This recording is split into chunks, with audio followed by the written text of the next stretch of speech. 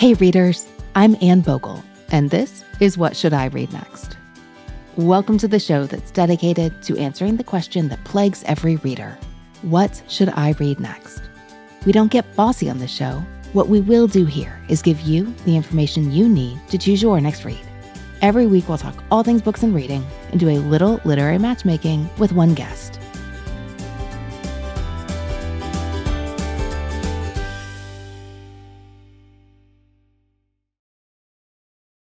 Readers, I hope you listened to last week's episode and heard our announcement that we have joined the Airwave Media Podcast Network. Because of this change, you might hear some new advertisers on the show, and hopefully you'll hear more of the ads you're used to, where I tell you about our sponsors myself.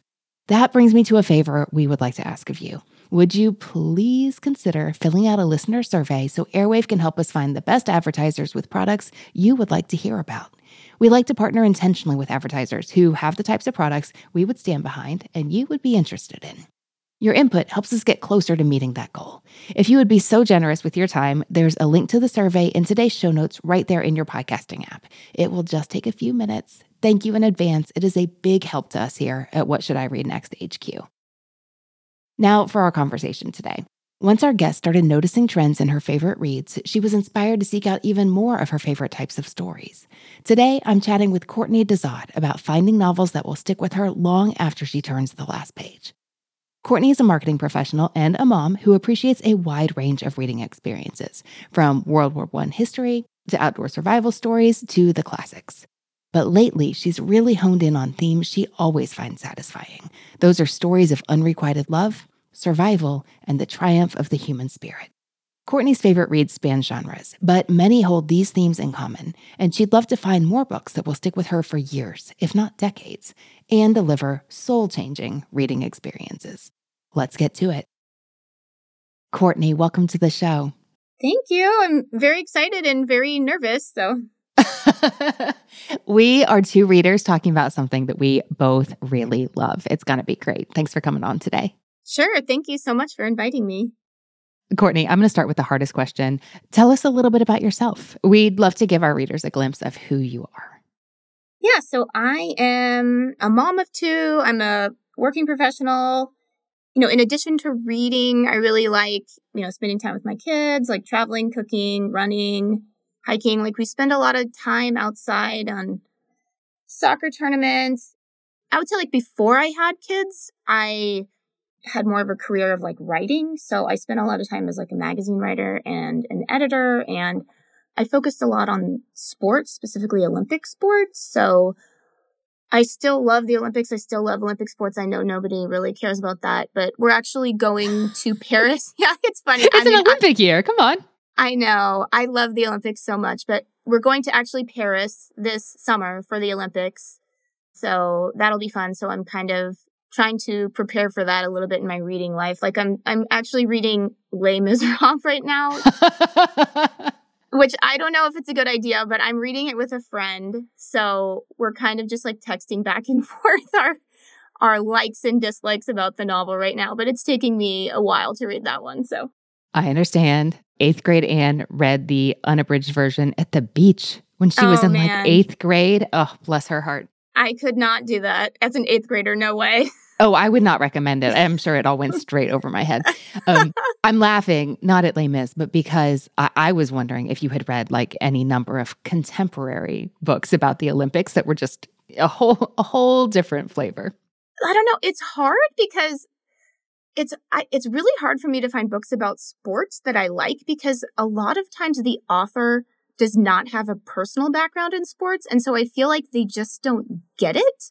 So I don't know. It's very rare that I find a book that is about sports that I really like. Like the only one that comes to mind right now is the one Open by Andre Agassi, which obviously he had somebody help him write it, but it was from like his perspective, right? So that one I loved. And honestly, that's one of the best available to readers. It is. So yeah, it's hard. It's hard to find. Well, I have a head start on our listeners because I've browsed your 100 Books in a Year project spreadsheet, which is only 38 books strong so far. We don't have 100. Yeah. But I've just read your like little snippet, 2-sentence summaries of each one. And I'm guessing, you and I haven't discussed this, but I can see how much you care about character. Yes. Like you want them to feel like real people. You want to know the details. You need a lot Yes. more than like just plot, plot, plot. Yeah, I want to know how they're feeling. Like, I want to know why they're making the decisions that they're making, essentially. So, yeah. And I want to know if you've read Gold by Chris Cleave. No, I've never even heard of that. Oh my gosh. Okay. We will talk about that before we hang up today. Okay. All right. We'll just leave that as a little teaser. Don't let me forget. Okay. All right. Courtney, tell us about your reading life. So I feel like I'm kind of in a new era of my reading life, specifically because my kids are a little bit older now. Like they're almost 8 and 10. So, I'm past the phase of parenthood where you're just like, you have so much like cortisol like running through your body because you're just trying to make sure that they don't kill themselves. And so you can't really, at least for me personally, like I could never focus on a book, reading it on the actual page. So I did most of my reading when my kids were little of just listening to audiobooks. And they generally were like books that didn't require much attention, right? Because I just feel like my mind was like destroyed. But now that my kids are a little bit older and they both, enjoy reading as well. So I have just much more opportunity to read physical books. So that's why this year I decided that I wanted to try to read 100 books in a year. I started it in November. Like, I'm not making it specifically like January 1 to January 1. But I just thought like I've never done that before. Like I've always considered myself a reader, but I never really tried to like push myself in terms of reading volume.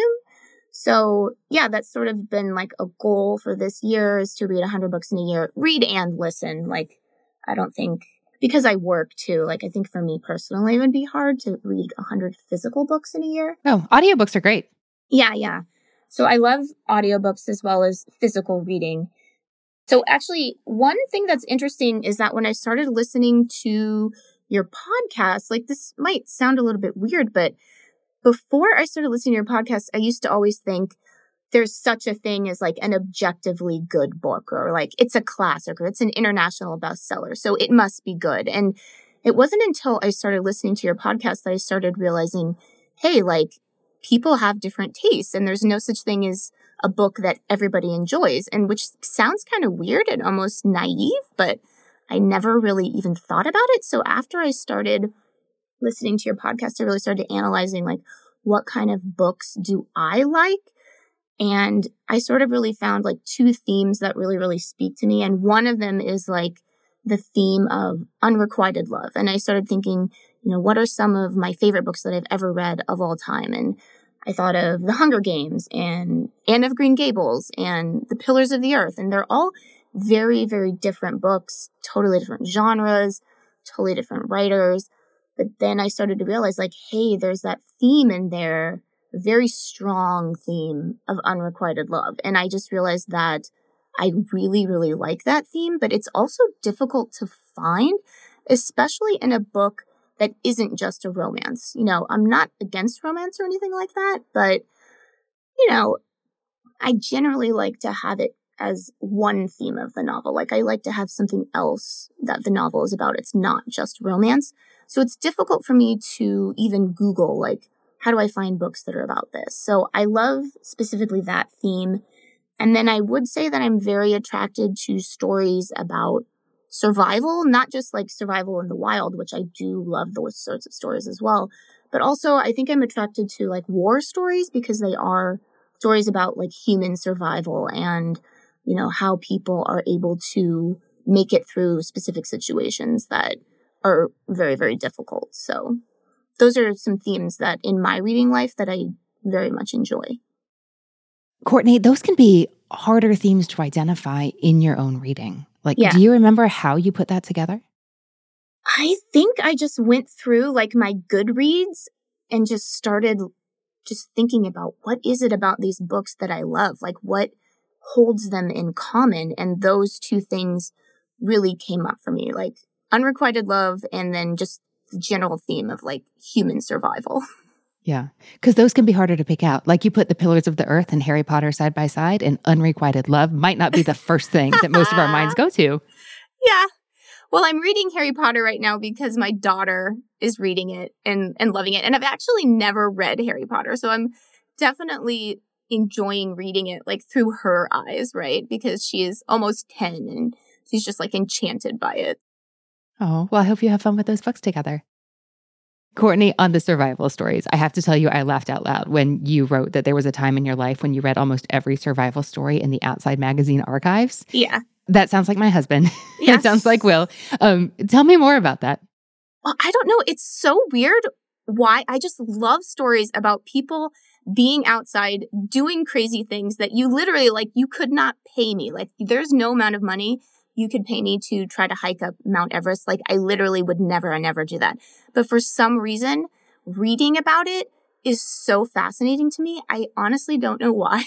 But yeah, there was a time in my life where I literally was like, I don't want to read anything except stories about people in the wild, honestly doing stupid things, right? And somehow surviving them. So I just went into the Outside Magazine archives and literally everything I could find about somebody like, cave diving, doing this in the jungle, trying to find, tribes that hate outsiders, like things that are just so ridiculous, but I just could not get enough of it. So yeah, I really, really love that.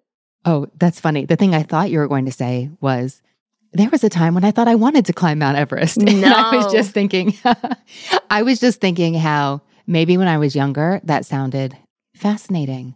But something I learned by reading Into Thin Air is, wow, no, thank you.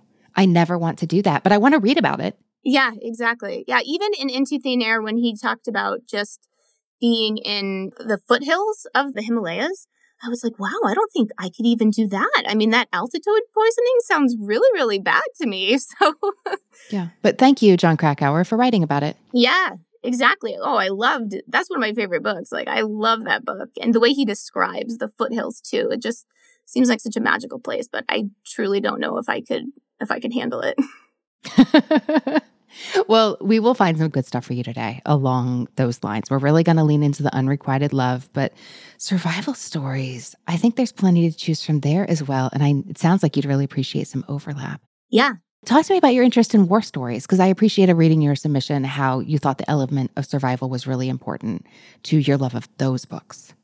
Yeah, because to me, any sort of story that you read about a war, there's just something about the human spirit that I enjoy reading about, how people are able to survive these horrific conditions and somehow they make it through and they just never give up, right? They never, because, I've never been in a situation like that, but you could sort of assume that if you were in a terrible situation, it would be easy to just give up and be like, okay, I guess, I'm not going to survive this, right? But how people are able to endure, I think it's because it's partly dealing with the element of the human spirit, which maybe is in a way why I like the Olympics so much, because it's about just doing something for the pure beauty of, accomplishing something or surviving something, or especially with the Olympics. These athletes tend not to make any money at all. And so it's like, why are they doing this? It's all just about something that's maybe more pure than like the average story that you hear, I would say. Yeah, I'm really struggling to articulate that in terms of unrequited love, because that's something I've been thinking a lot about as we've gotten ready to have this conversation. Just like the pure burning passion that has a focus, but not necessarily an outlet. Yeah, that's a good way to put it. The unrequited love, it is in a similar way. It's like this passion for something that maybe it's not going to work out. Like maybe it won't happen, but somehow you endure, somehow you continue along. And sometimes it determines your direction, even though, we might talk about that in some of our stories. And to figure out what kinds of stories you're going to like, we're going to talk about your books. Courtney, are you ready to go there? Yes, I'm ready to go there. You know how this works. You're going to tell me 3 books you love, 1 book you don't, and what you've been reading lately, and we'll choose some books for you to read next.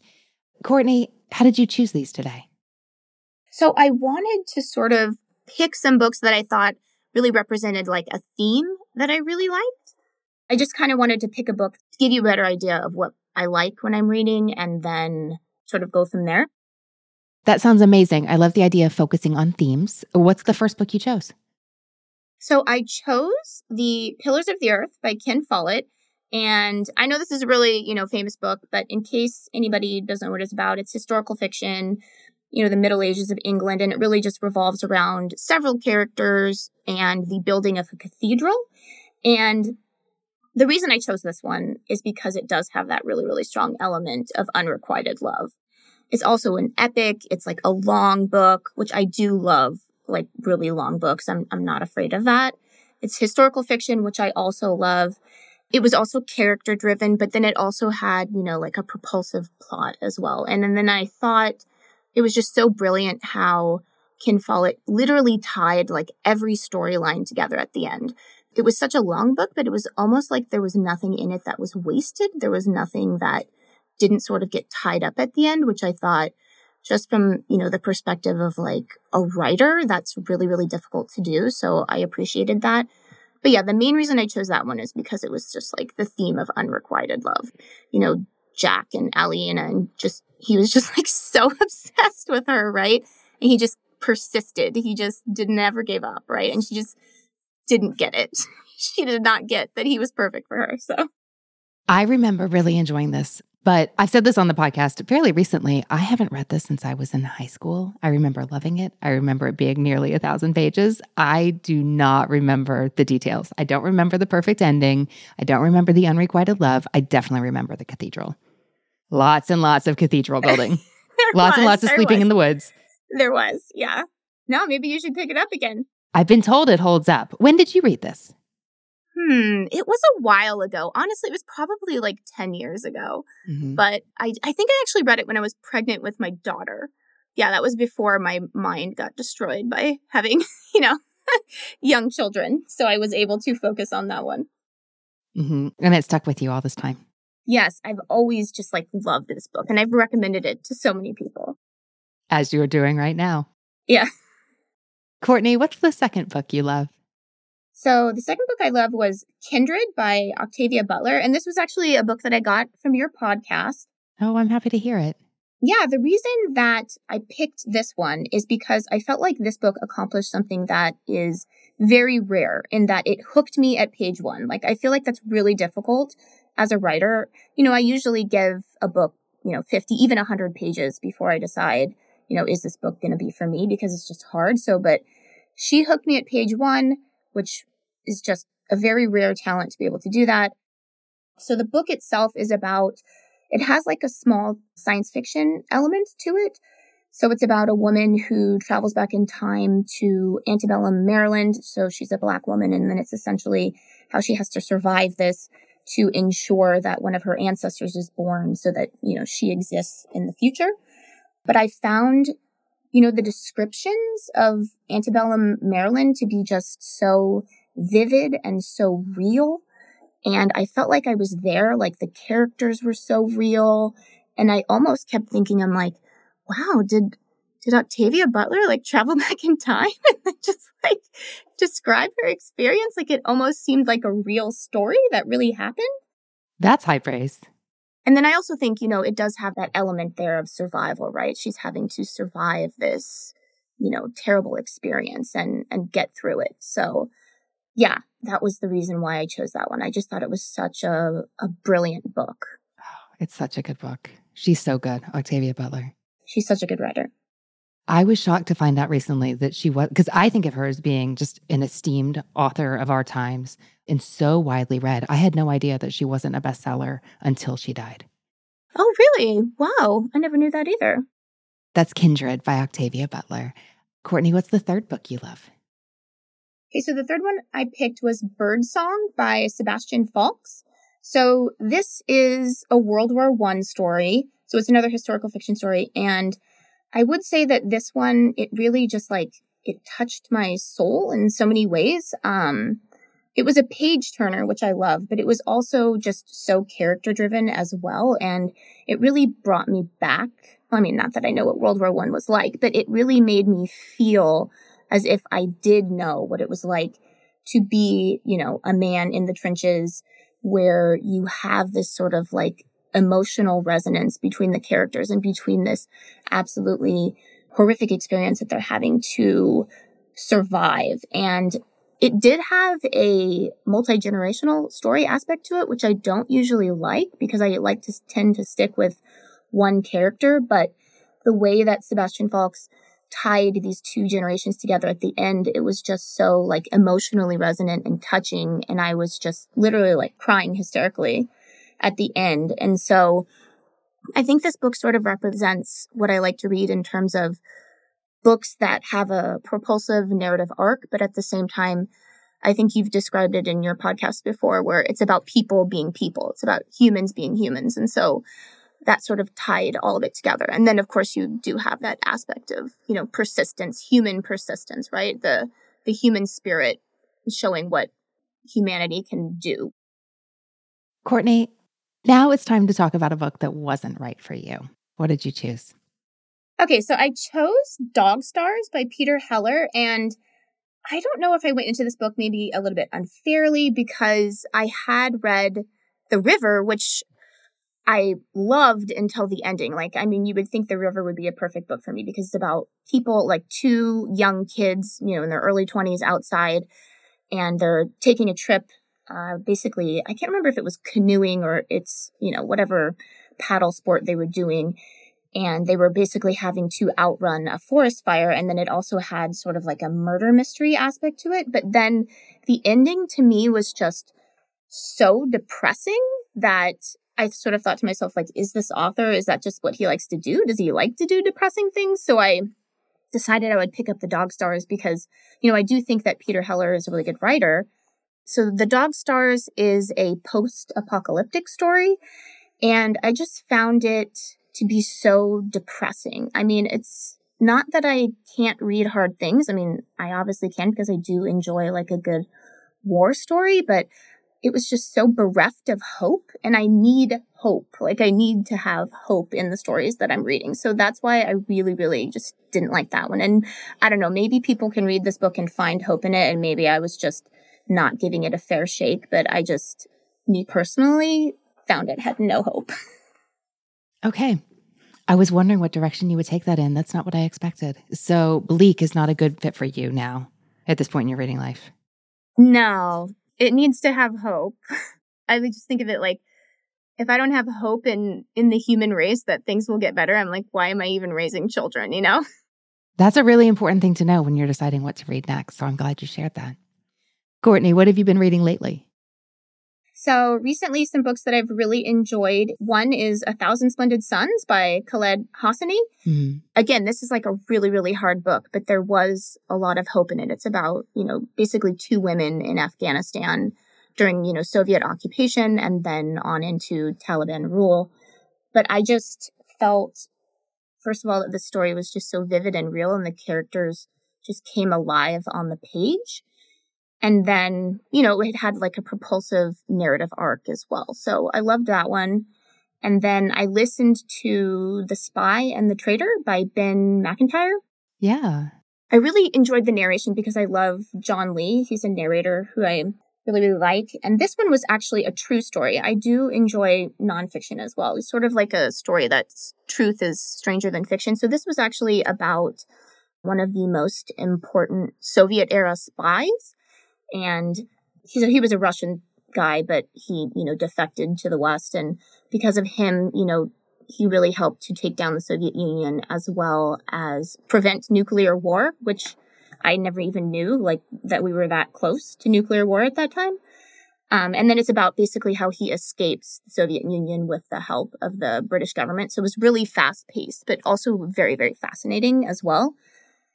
And then I heard on your podcast, you recommended the book Wrong Place, Wrong Time by Gillian McAllister. And the way you described it was that, it had a really propulsive story, but then ultimately it was just about people being people. And I thought, oh, that sounds like my kind of book. And it's a time travel story, like you had mentioned on your podcast. But ultimately it was about, human beings. Like, why do they do what they do? What's the thought process behind their decisions? So I really, really enjoyed that one.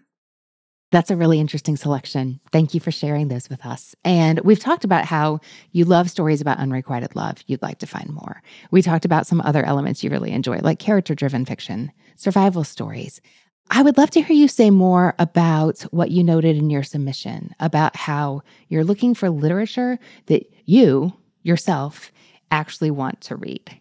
You don't want it to feel like homework, which is something that many adult readers really seek out. Like they want to feel like they're back in English class, but I'm getting the sense that's not what you want.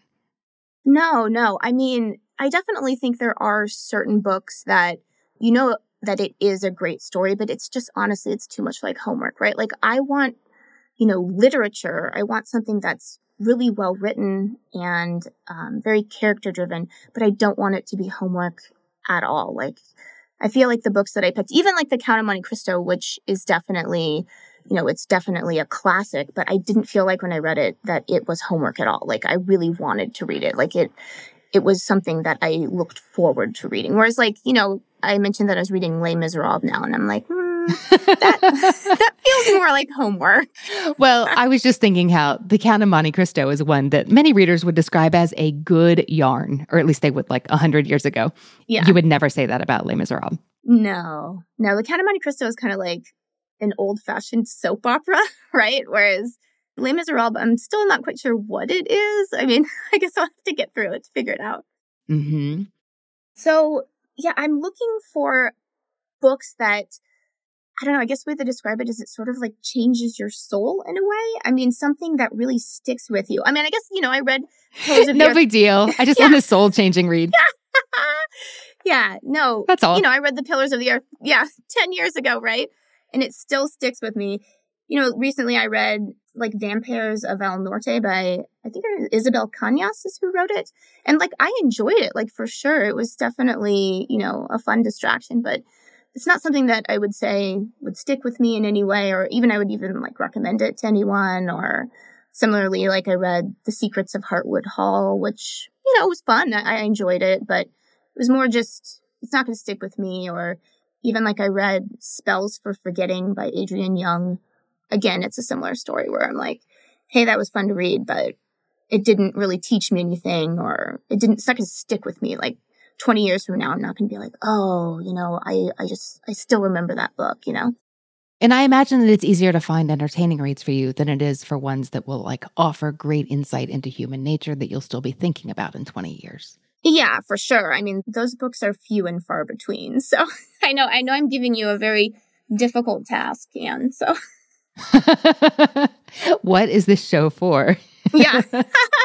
If not to bring your tall orders. I like it, Courtney. We can work with this. Let's review. You loved The Pillars of the Earth by Ken Follett, Kindred by Octavia Butler, and Birdsong by Sebastian Faulks. Not for you, because you need more of an element of hope than was present in this story, was The Dog Stars by Peter Heller. And recently you've been reading an interesting and diverse assortment of reads, including The Spy and the Traitor by Ben McIntyre, A Thousand Splendid Suns by Khaled Hosseini, and Wrong Place, Wrong Time by Gillian McAllister. I'm so glad that you enjoyed all those too. Mm-hmm. And we've talked about what we're looking for. Okay. I love this theme. I also love that we're talking to you, Courtney, just 1 week after we talked to romance writer Farah Rashan about what's so great about love stories. So readers, make sure you didn't miss that episode with Farah that we just aired last week. But we're really going to lean into the unrequited love theme this week. Something I'm also keeping in mind, Courtney, is that you really enjoy stories where there are multiple things going on or that have multiple elements that appeal to you. So you love stories about unrequited love, but you also love an element of hope. You love really long books. You love character-driven stories. You love historical fiction. So I'm going to keep all those things in mind. Courtney, first of all, I have to make sure you've read Jayber Crow by Wendell Berry. No, I've never heard of that. Well, I am happy to make the introduction. Wendell Berry is a Kentucky author, but he is renowned around the country and world for his, just like the really beautiful, gentle, carefully crafted, quietly riveting worlds that he builds with his fiction. He's written this whole cluster of books that all are rooted in Port William, Kentucky. This is a fictional place, but if you know Kentucky, it's roughly equivalent to Carrollton, a small town halfway between Louisville and Cincinnati. But Port William is just a really well-developed community where you meet various characters in his different books. And you can really start anywhere. You don't need to read these books in publication order. Some characters appear again and again and again. Some are more minor. This is a really hospitable place to enter the world that Wendell Berry has created in his fiction. Also, if you just want to read Wendell Berry. He also has poetry and short essays that are a good place to come in. But you love stories of unrequited love, so this is yours. So Jayber Crow is our title character. Jayber is a shortened version of Jaybird, which is not his real name, but it's the nickname he took upon himself. I think when he moved to Port William, but it's possible that he got that in his earlier days. You meet him as, I think, a student at the University of Kentucky, and he makes his way up in the 1930s to this small town of Port William, where he becomes the town barber. And he resides there and serves his community in this way for 30 years. And you just really get to know him deeply as an individual and see the place he has in the community, which is both very well respected and appreciated. And also, as a reader, you long for him to have things that are not currently available, that are not currently on offer to him. Everybody in the community has hard things they're wrestling with. The 1930s in Kentucky was not an easy time to try to make your way in the world or put food on the table for your family. Jayber is the barber, so you see many townspeople gathering in his barbershop as a social setting. You get many scenes there. I mean, I think you'll enjoy Wendell Berry for a variety of reasons because of what you like, especially that you really get to see people being people and you get to know those people very, very well. But Jayber also has this deep, unrequited love for Maggie, a woman in the community. And the way that love drives his actions and really transforms him as a person is so moving. You will be thinking of it, I think, for decades if it lands with you anywhere near the way I think it will. How does that sound? That sounds like fantastic. Wow, that sounds great. Okay. That is Jayber Crow by Wendell Berry. Now, I have to tell you, and I have to tell our listeners, that when you started speaking about stories of unrequited love, I thought, oh, you have got to read some Shirley Hazard. The Great Fire would do, but I would really recommend The Transit of Venus. But I don't think it's the right pick for you right now. I want you to file this away, Courtney. It might be someday. This is a book for English majors. This book is hard work. I'd recommend getting the new edition with the introduction by Lauren Groff, and I would read it. I would read it first. For the first 75 pages of this, I had a really hard time getting oriented and keeping the characters straight. I didn't understand what she was trying to do or what was at play. But by the end, I was like, wow, that is one of the best things I've ever read. The ending is spectacular and devastating. There is so much pining in all her works. This is a story that we're just going to keep saying unrequited love. That is at the heart of this novel, which of course is why it was top of mind for me. But I don't think it's the right book for you. Listeners, it's the right book for some of you. I know it is. So jot that down and add it to your list. But actually for you, Courtney, have you read any Jamie Ford? Not any Jamie Ford, The Hotel on the Corner of Bitter and Sweet specifically. No. Mm-mm. This is a really beautiful and touching historical novel that's maybe 10-ish, 15 years old. And the hotel on the corner of Bitter and Sweet is a real place. The story is set in Seattle, and that is the Panama Hotel. It has a very wistful tone. It's about an old man who is looking back to his childhood in the 1940s in Seattle. And he's remembering with fondness and affection and no small amount of regret his friendship and really the love of his life that he shared with his young friend, his young Japanese friend, Keiko. But they lose touch when Keiko and her family were evacuated during the Japanese internment. And at the time I read this, I had learned so little about that atrocity in my U.S. history classes that I kept Googling his historical references to see if they really happened. And this book is incredibly well-researched and historically accurate, and it's going to be a really interesting portal into history for a lot of readers. But this book has beautiful character development. You stick with these characters for many, many years. The sense of place and descriptions, I think, are really going to make you happy as a reader. You've mentioned that you enjoy some of those things. How does that sound to you? That sounds fantastic as well. And I do love reading about a part of history that, I don't really know much about. And like you said, I don't think that we really learn much about that. As Americans, we don't really learn much about the Japanese internment camps during World War II. No, we don't. And if we wanted to continue on that line, Snow Falling on Cedars by David Guterson would be a good one. Is that one you're familiar with? Yeah, I am familiar with it, but I've never read it. Okay, well, here's why I think it might. Oh, it is so sad. It's a fitting ending. I think you might find that the ending feels right and good, but this is another lyrical. It's just beautifully written, which I think is one of the reasons it can be so gut-wrenching in passages. But this novel is set in a really interesting place. It's in an isolated, snow-covered Washington State island in the 1950s. And the inciting incident here is a Japanese man is standing trial for murdering a white fisherman. And because of the trial, the town is really forced to take a long, hard look in the mirror and reckon with its past. The trial just brings many of the citizens' long submerged sense of guilt and shame for things that happen in that community just sharply to the surface. And that does go back to the Japanese internment. And there are just devastating passages where Gooderson is writing of how the Japanese islanders were rounded up and taken to the dock with the white, non-Japanese fellow islanders watching on. And then what happens next to their homes and their property is, it's so hard. But also, layered on top of the history of the town and the story of the trial is the story of two people in love, or almost in love. One person and two, we'll call them star-crossed lovers. But the way this relationship plays out is poignant and heartbreaking, and I think puts it on your list of potential, this is a book that will speak to you. This is a hard book.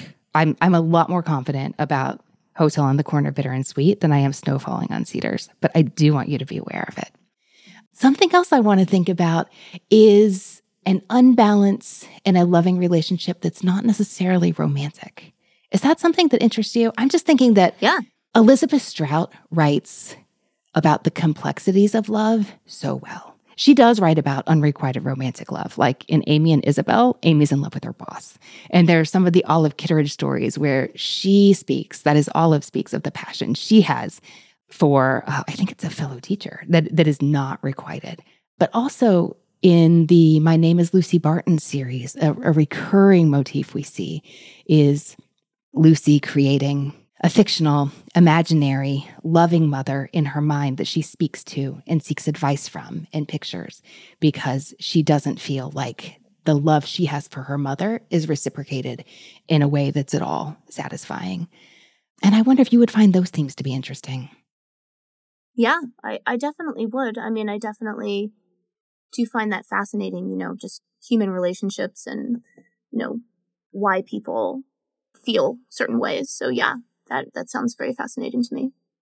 About people being people. Mm-hmm. People being people, yeah. Yeah, exactly. I think she's really perceptive. And have you read any of her work? No. Mm-mm. Okay. There are some other authors who also, I think, do such a good job with the unrequited love theme. Somerset Maugham, who may feel more like English class homework to you. Jeffrey Eugenides has that in some of his novels. Even Oinkin Braithwaite in My Sister the Serial Killer. That's a different direction to take that, but... Wuthering Heights. There's some Ian McEwan novels. I think there's some really interesting places you could take that, depending on what sounds appealing to you. But we have to end by talking about Gold by Chris Cleave. Yeah. Listeners, if this book sounds familiar, it's because I talked about it with Patty Brown back on episode 407. We talked about how knitting unraveled her reading life. And if you missed the show notes on that, the comments on modernmrsdarcy.com or what should I read next podcast.com for episode 407 are amazing because we heard from all our knitters recommending the books they love for Patty, which was so fun. I don't remember why we started talking about Gold by Chris Cleave, but Patty had a relative who competed in velodrome racing in Germany decades ago, and she sent a photo of her family member in his kit with his bike. Oh my gosh, it was amazing. So go back and listen to that episode if you hadn't. But Gold by Chris Cleave is a book about the Olympics. Chris Cleave has plot and character. The plot has a lot of twists and turns, but also you get to know these competitors so well. And I read this after my husband Will recommended it as his favorite book possibly ever at the time. And that was back in maybe 2017 or 2018. So he's had quite a bit of time to change his mind. We'll talk about that later. He had to talk me into it, but then I loved it and I read it in 2 days. But this is a story around two velodrome cyclists who are best friends and arch rivals. And they've been training under the same coach for a long time. And now because of their age and for reasons. They know that this is their last remaining shot at the London Olympics, and they are determined to get in. And there are going to be 2 spots. But then they find out there's only going to be 1 spot. So these best friends under the same coach are going head to head, knowing that somebody's heart is going to be broken. And that's just about the Olympics, because you find out that they're also all respectively navigating these personal crises. And there is a child who has a life-threatening sickness. So note that content warning, please. I know you don't like to read about terrible things happening to children. You and I can talk off the record, Courtney, if you'd like, about if you actually want to read this, and I can answer specific, perhaps spoilery questions if you'd like. But the way he sets out the complicated history between these 2 athletes and keeps raising the stakes in the present story is amazing. And the story is told from multiple points of view. And something that we haven't discussed here is humor in stories. But this book is intense. And there are hard things happening to some of the characters. There's a brutal bike wreck, just for example, at one point. I was looking at YouTube movies of velodrome racing going, this is not a good idea. Oh my gosh, this looks terrifying. But yeah. The coach, the old salty, crusty coach with his knees that don't bend anymore. And, he's seen everything and he knows these women better than they know themselves. We get his point of view in some of those chapters, and it really made the book for me. He's wonderful. You will love him. It's really needed comic relief. I loved it so much. There's some big surprises in this story. Yeah, it's not Paris, it's London, but how does that sound? That sounds fantastic. It almost sounds like a true story. It's not a true story? It's not a true story. Oh, wow. I do not know Chris Cleave's inspiration, but this is a novel. Yeah, I actually did go to the London Olympics. I was a spectator there, so that sounds like phenomenal. The only part that you mentioned was like the sick child part. I don't particularly like to read about that part, but all of the other stuff sounds absolutely perfect. We'll talk about it if you want. Okay. Courtney, we talked about a lot of titles, but of the books we really focused on, Jayber Crow by Wendell Berry, Hotel on the Corner of Bitter and Sweet by Jamie Ford, Snow Falling on Cedars by David Gutterson, and Gold by Chris Cleave. Of those books, what do you think you'll read next? It's so hard to choose. I probably will read Jayber Crow first, and then depending on what you tell me at the end, I'm very much looking forward to reading Gold for sure. And then, yeah, I definitely want to read all of them, but those are probably the 2 that stand out the most to me. I'm excited to hear it. They sound like really good fits for you, and I can't wait to hear what you think. Yeah, thank you so much. This was definitely so fun. It's my pleasure. Courtney, thanks for talking books with me. Thank you. Hey readers, I hope you enjoyed my discussion with Courtney, and I'd love to hear what you think she should read next. Leave your recommendations for Courtney and find the full list of titles we talked about today at whatshouldireadnextpodcast.com. We'll also put a link to our survey right there. Make sure you're following along in Apple Podcasts, Spotify, Overcast, wherever you get your podcasts, so our new episodes show up automatically in your feed each week. And be sure to sign up for weekly email updates for the show at whatshouldireadnextpodcast.com/newsletter. Thanks to the people who make the show happen. What Should I Read Next is created each week by Will Bogle, Holly Wilkochevsky, and Studio D Podcast Production. Readers, that's it for this episode. Thanks so much for listening. And as Rainer Maria Rilke said, how good it is to be among people who are reading. Happy reading, everyone.